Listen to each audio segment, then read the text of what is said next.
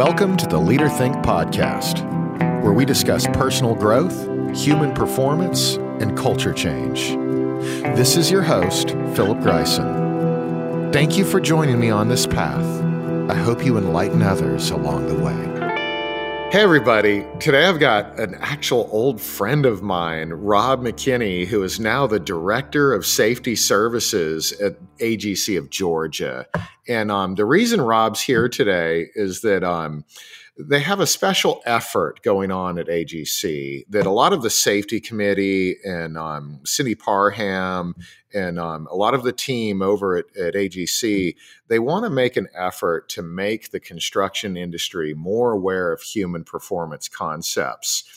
So this podcast might be a little bit different. We might have some questions back and forth for each other, but I did want to kind of start out and thank Rob for his efforts over the years. Rob has been my tech go-to guru forever. I think Rob and I were both in our 20s when we started in the safety profession. So I always kind of feel like we grew up together in this industry. But I've learned so much from Rob about how technology can reduce error. And so he's really a unique guy to know. If you don't know him already, you need to know him. But he's also a friend. So how you doing, Rob? I'm doing excellent, sir. Philip, I appreciate the kind words. You know, it's we've gotten gray hairs over the years of knowing each other and surviving lots of self-inflicted paper cuts. Yes, sir. But yes. Sharing that knowledge, man, that's always kind of been one of my things of, okay, this and whatever this is could help somebody else. How do we spread the good word about different things? And technology is definitely one of those things that I believe in. Just like safety, there are two of my top of, I believe we should have a safe and healthy workplace. But technology, I have seen the results of what it really can do to transform workers and companies, you know, to not get too down the weeds, but to move away from a lot of paper-based workflows that, if we all know the term, you know, check the box. Check the box. Check the box. There's a lot we can do. So it's exciting times for sure, sir. You know, just a couple of things you just mentioned there. One was it's kind of that theme of helping each other out, and you've always been charitable. I think we got to look out for each other in the safety world because a lot of people don't like us for some reason. You know, I'm here to help and be argued with the whole time. I'm sure you've experienced that, but now, Philip, you're saying when my name was put on all those porta potty walls across the Atlanta market, that wasn't a good thing? No, we are the emotional punching bag sometimes, aren't we? Yep. Which is funny because, like, even this topic, there is definitely a lot of resistance that you still see in the safety industry. Even when you present the best safety science available, resistance is normal. But you know, your technology effort too, that, you know, that's a lot of human performance thinking, that technology is expanding rapidly, and we can take advantage of that to not just reduce error and mistakes, but keep people alive, right? So I appreciate you coming today. It's a bold new world, I'll tell you, even in 2022, where when I first started playing around with technology as a, quote, untrained construction technologist around 2012, to get to this point of all the amazing things that are out there. There's BIM, you know, 3D models. We've got artificial intelligence, exoskeletons.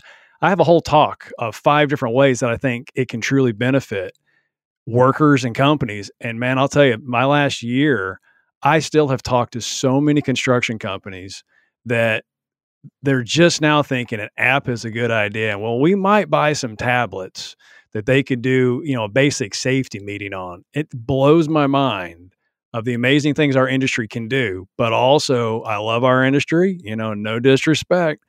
Really? It's 2022 and I'm still trying to convince you that there's an ROI of buying a tablet that does so many things to benefit the worker, the company. But I think it gets into kind of what we're talking about with human performance. It's a mental model of the way things have been, and you're taught and you're reinforced.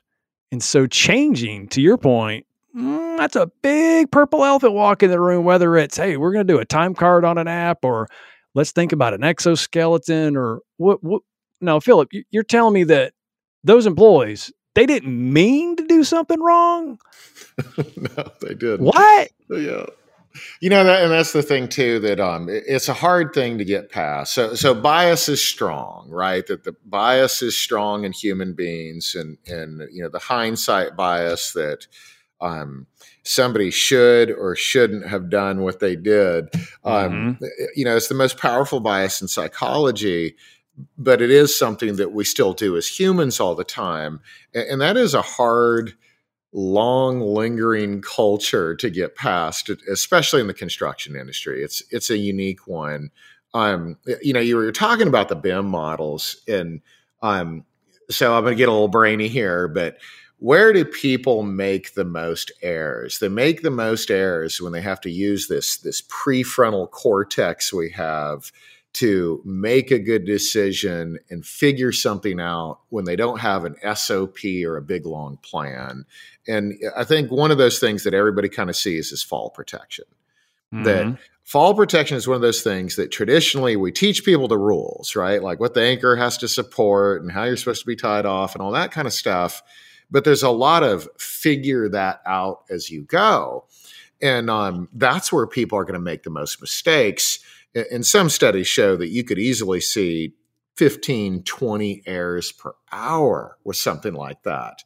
But your BIM models kind of show you where things are going to get in the way, and that traditional set up a scaffold scissor lift just is not going to work. And that helps us predict where that error is most likely to occur. So I love listening to you and all the things you're learning on how we can reduce error and take advantage of that technology. If you think about the construction industry, it's fascinating to look at how really close it is to gambling. Because what you're talking about, the multiple layers of risk compounded with the multiple opportunities for any human to make a mistake every day, with, unfortunately, when we're looking at it through the lens of safety, very possible dire consequences. If we think that, okay, if construction, at least use the analogy, it's kind of like gambling, and we're playing with house money or other people's money, and every day you and I and a lot of safety professionals have come to the realization that people are making mistakes all day long. It's a matter of how many mistakes, how costly the mistakes are, and how painful they are. That's really, I think, what we're trying to get at with this human performance of understanding people are making mistakes. Nobody's perfect. Look at sports. Michael Jordan, how many shots did he take to even be as great as he is? Or LeBron James, roll back Babe Ruth. Every sport's got somebody, that star. Look at what just happened with Serena Williams, the Williams sisters in tennis, right? Even at the highest levels, they make mistakes. But we don't judge them. They're like, well, they're really good. Of course, they're going to miss one or two. And an employee might hit their thumb with a hammer. Well, that idiot. Somebody, gets something in their eye. Well, I told them to put the glasses on. So it is very polarizing when we think about human performance in our industry of, well, let's really start digging in. Why would someone think it's okay to do something, right or wrong, or indifferent? There's where I think some of what you're bringing up with the human performance element could help some leaders, some business owners really look at their crews and think, what are we teaching people? What is that mental model of acceptance? That why would they take a chance to make $1? Because, let's just call it out. That's kind of what happens sometimes. People are willing to bypass their own well-being for the sake of the schedule or $1. And it's that mental model we're trying to tap into and I don't think maybe recondition's too strong of a word, maybe reset, reframe. Yeah. So, it's like, okay, so Rob, sometimes I feel like we've moved from the earth is flat till we learned it was round. That it's that extreme of an operating philosophy that, we evolved in our safety understanding from looking at who did the wrong thing. That in insurance, a lot of times that's what we're looking for. Who is at fault, be it a company or an individual? And, I want to make the disclaimer here that I love OSHA. I've got friends that work there. There are people that have been mentors to me that work at OSHA, but at the same time, the historical OSHA model has looked at, is the employer at fault? Do they deserve a citation? Or was it employee misconduct and the employer doesn't deserve a citation? But both of those are looking at the who. Right. And it never fixes the why, the how, the operating system encouraged a violation to be perceived as a good idea. And that is such a mental shift, as you often say. It's hard for people to do that because you're pretty much going up to them and saying, hey, we found out the earth is not flat. It's actually round. And people don't easily give up on long-held belief systems. What is it? It's voting week, right? Go get people to change who they voted for. And, occasionally you see those shifts, but that's a hard thing for people to do, to give up long-held belief systems and look at something new that challenges that. So this is not for the meek. We'll get that out there. Oh, no. This is not for the meek. It's hard work for each person that's looking to take that shift in a mental model of, is there a better way? Are we as good as we could be? And when you're really talking about that shift from blaming the worker of, well, that idiot should have known better. Or you hear so many derogatory terms about the construction worker when an accident occurs. But safety kind of always has been at the forefront of trying to defend the worker and say, well, but why did they do that? What system created that worker? What culture is it acceptable that they did something, man? Because I'll tell you, one of my first mental images, like horrible mental images in the safety world, is I went out on a commercial condominium project, 20 plus years ago. And so it was 6 stories tall and up on the 5th floor. I get out of my truck. I'm trying to get my bearings of, where's the trailer? Where do I find the superintendent? And I observe employees coming out onto the patio with no guardrails, jumping that 4.5, 5-ish feet from patio to patio with no guardrails, no fall protection, to go into the other unit. And, I'm trying to get upstairs and get to these employees. And long story short, at the end of the day, when I finally found the employees who admitted it was them, and, they're petrified that I'm about to fire them, send them home, I'm just trying to understand, why would you jump 5 floors up, 5 feet, balcony to balcony, versus walk around on the inside? And it all came down to, it takes less time to jump from here to here. We're trying to get the work done. Man, that mental model 20 years ago, I think still unfortunately exists in our industry. Of the schedule was driving those employees, and they knew the more work they got in place, the more money they're going to make. And, if it took an extra 20 seconds to walk around there, how many times in a day, how do you change somebody's opinion right then and there versus clearly the culture that they worked in back then oppressed it upon them? And here we are 20 years later. We still all see crazy things happen on job sites that in our mind as safety pros, we're saying, that's crazy. Why would you do that? And then when you can get the employee to actually be honest with you, was it like they woke up that morning and thought, you know what? I think, what would be fun today? Let's go jump 5 floors and see what happens. Or let's go not check our shackles properly on an excavation bucket and let it break. And, right. No one wakes up thinking, wants to do that, right? Yeah, let's go get hurt today. Hey, fun? Let's unpack some of that. Okay, so you had some just excellent points, and let's kind of go back to safety guy shows up to the job site and sees a bunch of people working without guardrails. And okay, so first of all, what the heck about our system needed Rob to show up and identify that? Now, because are we saying that we had no supervision, no manager, no superintendent, no foreman, no project manager? Nobody saw it. We needed Rob to come identify that this is wrong, which is insane when you think about it. Right. But at the same time, this whole HP thing is understanding why behavior makes sense. And, you and I came from a generation where it was kind of safety's job to identify hazards. We passed the buck, right? We passed the buck to the safety person. So, quality and production schedule, all that stuff. Well, foreman, superintendent, management, we all, that's our job. That safety stuff, that guardrail, that's Rob's job, right? Yeah. And so that's a great idea, a great example of looking at the system.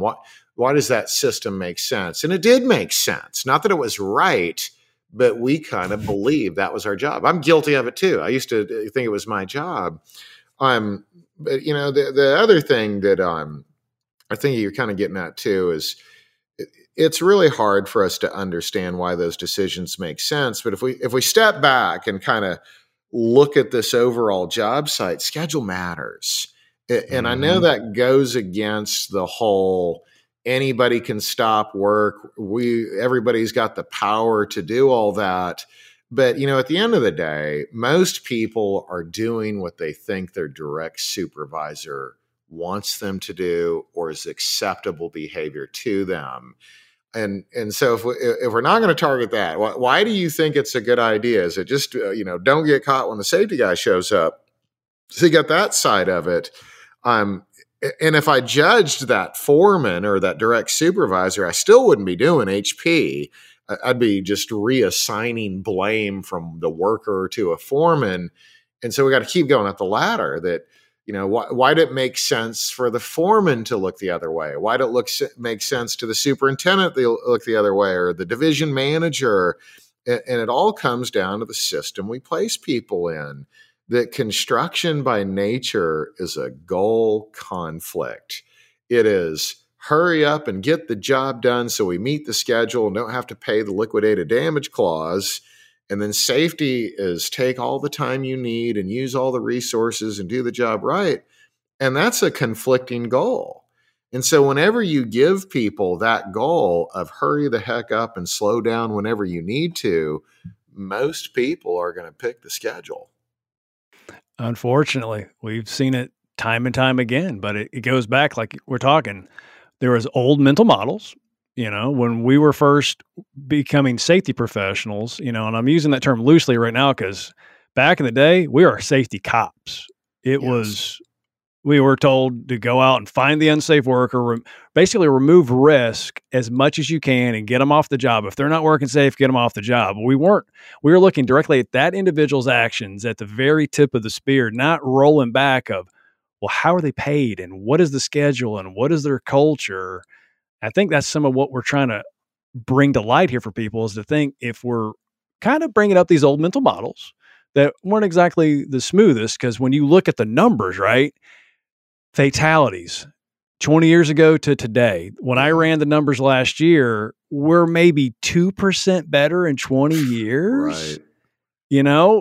Injury stats are a little bit better, the recordable stats and the lost days. But again, even there, 20 years, we have not made huge improvements. You got to ask why. Yeah. So new mental model. Well, let's hit that for a minute. And, again, it's, not blaming safety professionals and not blaming supervisors, but understanding why, how we got here and all of that, one side of it is we in the safety profession have a very unregulated industry. And, you and I kind of growing up together, I think we saw the similar paths of go to Georgia Tech, which is great. I need to learn all the OSHA rules, but it focused on the rule that somebody shouldn't break. And then at the same time, we came from a generation where there was a lot of, that still exists today, of measuring good versus bad based on number of recordables and what your EMR rate is, right? Absolutely. And so when that was the goal, right, is to get the numbers down, we did what the goal influenced us to do, which was reduce recordables. Now I got one guy with some stitches and another guy's dead, and we're calling it a 1 for both of those. Right. And so what did we do? We over-focused on PPE and how can we massage the recordable and all those things. And so we did. We succeeded in getting recordables down, mostly minor injuries. But we got the same amount of dead people as we did 20 years ago, and that hasn't changed. So, both those things and that it really ties back into what you're wanting to do at AGC is, can we educate safety people on what they don't always get to hear because of our unregulated industry, but also supervision and management needs to be aware of these concepts or they're going to bang their head on the wall too. It makes me think of that. I think it's Einstein, but what's insanity? Doing the same thing over and over again and expecting a different result. That's what we're doing, right? We're still looking at minor injury stuff and trying to prevent dead people, and it's not working, right? Well, I think it's because, if I can cross two genres, we've had this very weird dichotomy for safety professionals for a long time that are trying to work with management. When you and I were coming up, and a lot of the people that we know, it's like we went, if you think about Star Trek terms, we went to Starfleet Academy. We were taught how to fly a spaceship. There's a book and there's methods, and everything about it was flying the ship. Right. And we're told to fly it faster, safer. Yeah, everything about it was geared at doing a very focused task. Again, flying the ship. But then every now and then it was, which galaxy are you going to and how fast and navigating asteroid fields. But it was all very driven. What's kind of developing, if we flip genres, right, is now we're looking more like a Jedi temple, because we're not trying to learn how to fly a ship fast. We're trying to understand how to move thoughts and energy. And that's kind of where this new concept of human performance is coming up. It's a little sticky.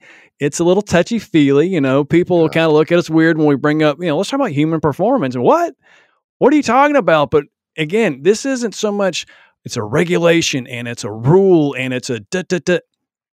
This is more trying to really understand why, at the end of the day, would any employee think doing something that they clearly know is not safe is okay to do it? And how do we get more safety professionals to kind of look at this new lens, this mental model? How do they explain it to the owners of their companies, their managers? Because in our industry, we have probably right now, 4, possibly 5 generations all working together at some companies where you have people from their 20s to their 60s. There's mental models across that whole spectrum of age. And I'm not trying to hone in on anyone that's going to be certain, because you and I have come across professionals in their 60s that have the most beautiful open minds and look at things and are constantly learning. And I've come across a couple 20, 30-year-olds recently that have that. But you could flip it just as easily in their perception and their application of the world of, you got open-minded people, closed-minded people. Doesn't matter how long they've been in the business or not in the business. It's, again, these mental models that we're trying to just educate people with some opportunities, I think. Yeah, that's so many. I mean, as usual, you put 16 different great points in one little paragraph there. It is, one thing I'm going to kind of go backwards that I've found that people that have a high level of self-awareness, emotional intelligence, a learning attitude, those are the ones that kind of look at the HP thing and they're bought in on day one, right? But then not everybody has that attitude. And, we do live in a current society that's blaming people all the time. If you look at politics and social media, so some people struggle with it a lot. But that you nailed it again. There's one of those things that can we create a culture of a learning attitude? Are we the type of organization that learns? And, part of that is, we put people in leadership positions in construction, usually because they're reliable. They show up half an hour early every day and they know how to get the work done. And then we make them a leader, but, and maybe manager's a better term, or supervisor, because when you look at true leaders, the true leaders in our society always have a learning attitude. They're always wanting to learn what's new, what's the best new thing, and what can I do to get better at work? And that's really what HP is about. It's about working smarter, right? Not harder. And so it's kind of a paradox that, one, HP is focused on the system you place people within. But if I did need to focus on people, I should really focus on management and upper leadership. That, yes, this is an operating philosophy that we have, and this is how we do business here. On that note, accountability comes up all the dang time with HP talk. That Right. people think that it means people aren't accountable anymore, and that's not what it means at all. It's just shifting our focus on holding people accountable for what's really in their control. And when you look at the frontline worker, just like those guys on the roof without the fall protection, were they in control of the schedule? No. Did we hand every one of them an American Express and the number to Whitecap and United Rental and all those folks to go buy all the stuff you need to do it right? And no, we didn't. And then we get upset with them about what they're doing. Well, they were placed in a system where they had no control. And, I'm sure you did it like I did. I wrote those guys up plenty of times in my life, wrote them up that they're the bad guy. And we held them accountable for something that was not in their control, which again is insane. But now we know. Right? It is. But that was our mental model of they showed up on site. They didn't have what they needed. How could they be up here versus us having the knowledge back in the day to have paused and thought, well, what did they have control of? Because let's assume maybe they went to the shop that day before they came to work, or they're on that truck. Well, they're in there. That's their environment. They're on that truck all the time, or they went to the shop. Why did they not think through what they would need for the day, right? Then what was the system they were operating in? Was it, unfortunately, by the seat of their pants? Like, it is what it is, and I'm just going to show up and I'm going to do what I can with what I got? Or, no, wait a minute, there's a reason you're assigned to a truck or a crew, and you know the things you need. And, it's amazing when you look at some parts of construction where, if we dive over to lean for a minute, right? And you think it's just in time, only take what you need. But there's so much of that mental model in construction of, I want all the materials I could possibly have on site, so there's never an excuse not to work. But then when we look at safety, you're like, I just take what you need, right? Like, if you jump out of an airplane with an umbrella, you might make it to the ground versus, well, why not take the time to pack your own chute and put the chute on and have everything you need? No. I think that's still tapping into this human performance idea of, what are the systems that we're putting workers in that we create? I mean, the company creates the system and the culture, and understanding what can we do in 2023? What can we do to help improve, again, the organization, the crew, but then down to the employee of, how do you look at somebody honestly these days? And let's say in 2023 at a worker that maybe wasn't prepared with the right training, the right gear, the fill in the blank. Is it really, and this is, I think, what you're talking about, that purple elephant, the hard thing for a company, a manager, an owner, a supervisor, is it the employee's fault that they don't have the proper personal protective equipment, gear, or training? Or is it the company's responsibility to have it? Not fault. We're saying responsibility, and then develop that culture. Some of these interesting things you keep talking about that hopefully people are listening to, and maybe it sounds a little crazy. Yeah, it's a little touchy-feely, but is there some nuggets of truth in there? Definitely. And, it's always funny how, like, there's different cultures and people, what's normal in one culture is just insane in another. And so, we live in the South, and yes, there's some union environments down here, but there's a lot of right to work going on in our culture down here. And so, like, in our world, it's normal for a tower crane operator or a lot of people in construction to work ridiculously long hours. Let's say pull a 12 it's not unusual, right? And so, from a fatigue standpoint, we know that means error is much more likely to occur, that their brain is working just like a drunk person's brain. Yet we kind of accept it, which is another human performance concept that culture influences behavior, right? So if everybody around me is working 12, 14 hours, then we don't look at it as wrong or right. We look at that as the normal thing to do. but kind of traveling around the country, sometimes when I talk about the tower crane operator working 12, 14 hours in some of these union environments, they look at me and they're like, no way. That can't be right. That just can't even be true. I'm like, yeah, that's true. Like, well, in our world, we just wouldn't allow that. Well, it's normal over here, right? It's just the way we do things. Mm-hmm. And so that influences people to think it is normal, it is okay. When some areas of the country, they look at that as insanity.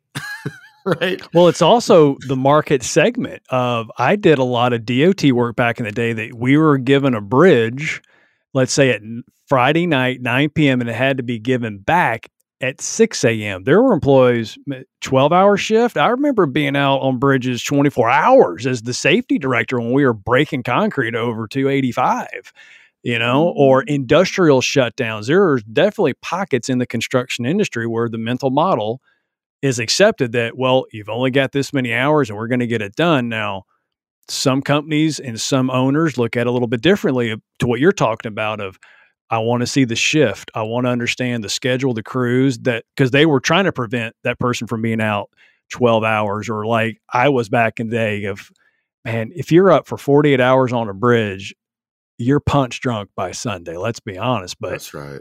It was the way. That was how it worked. And there's also the skilled body issue. There's so many of these things that come in, again, to these mental models for our construction professionals of the type of work, the contract, now post-COVID, the labor availability. But again, I think the company is the one dictating the culture and the system.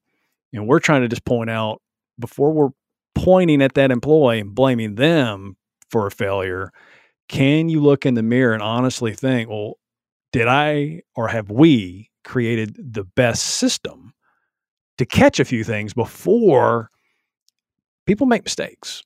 How do we get there? Okay, so Rob, that's so important. Like in any kind of relationship conflict, a great question to ask is, what is my part in all of this, right?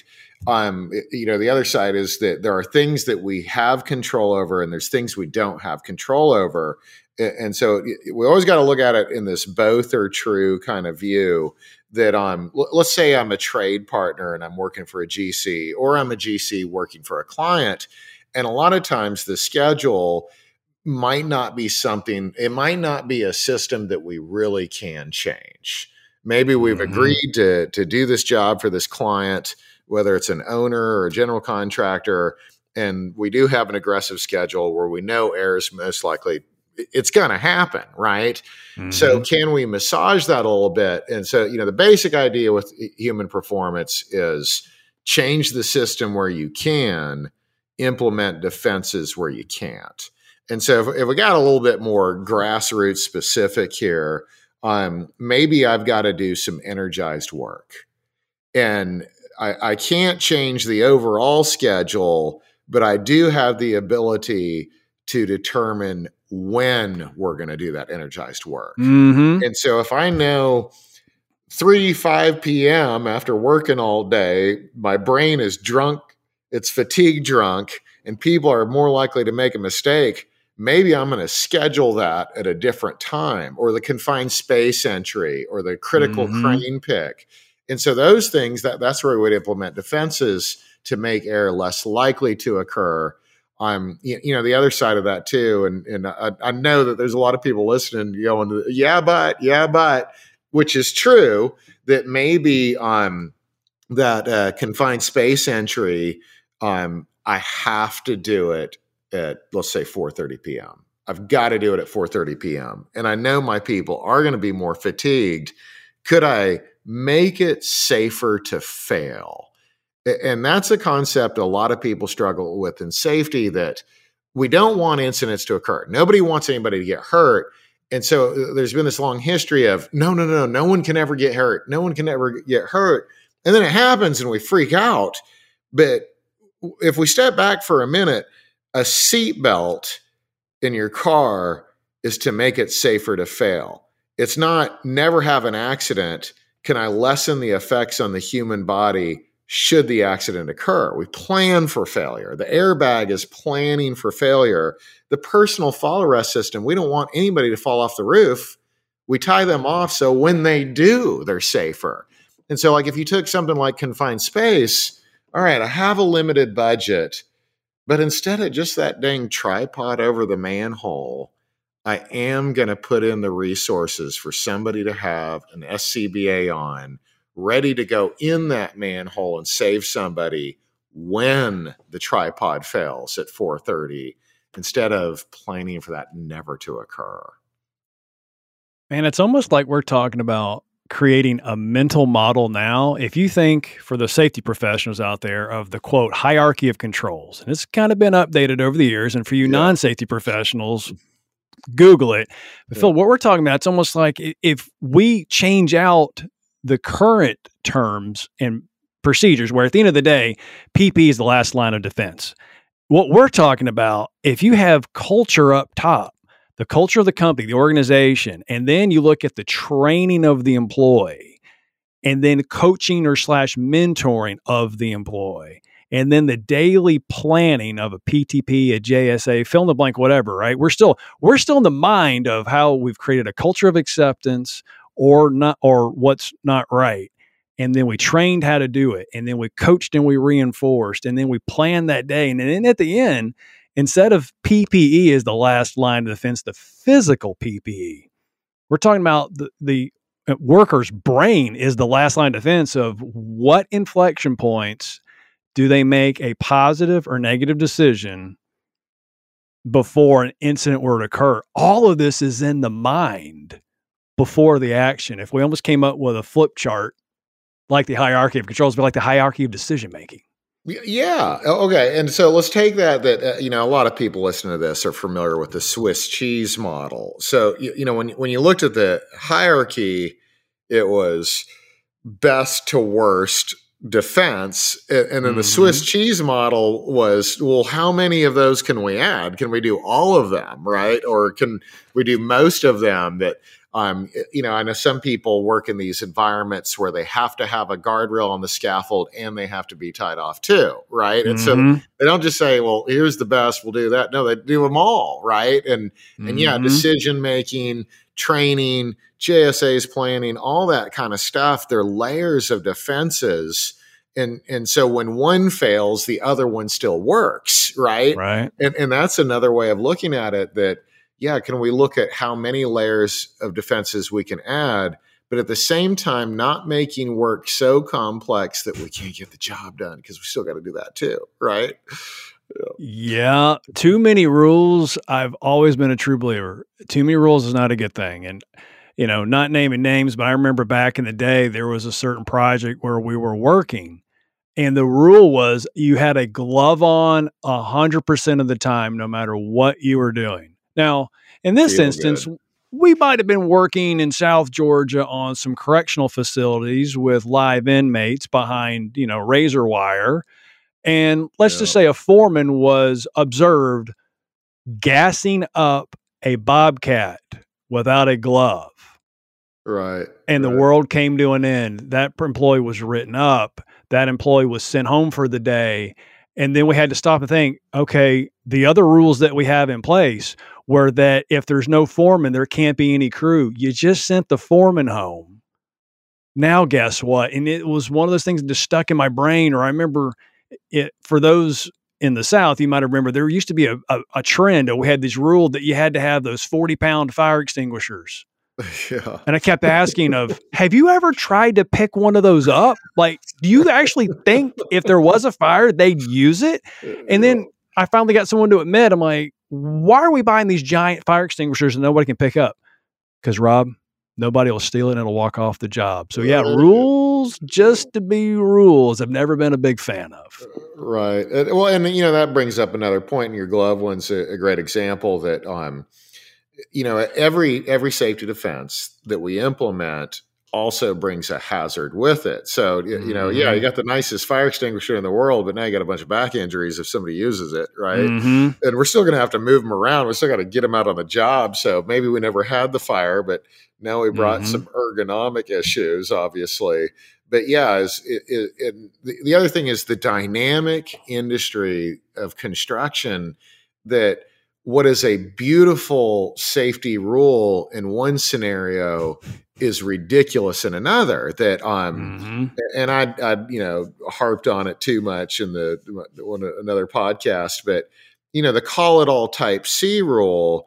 If I have the space to slope something and we are sloping, type C, it's an awesome rule, right?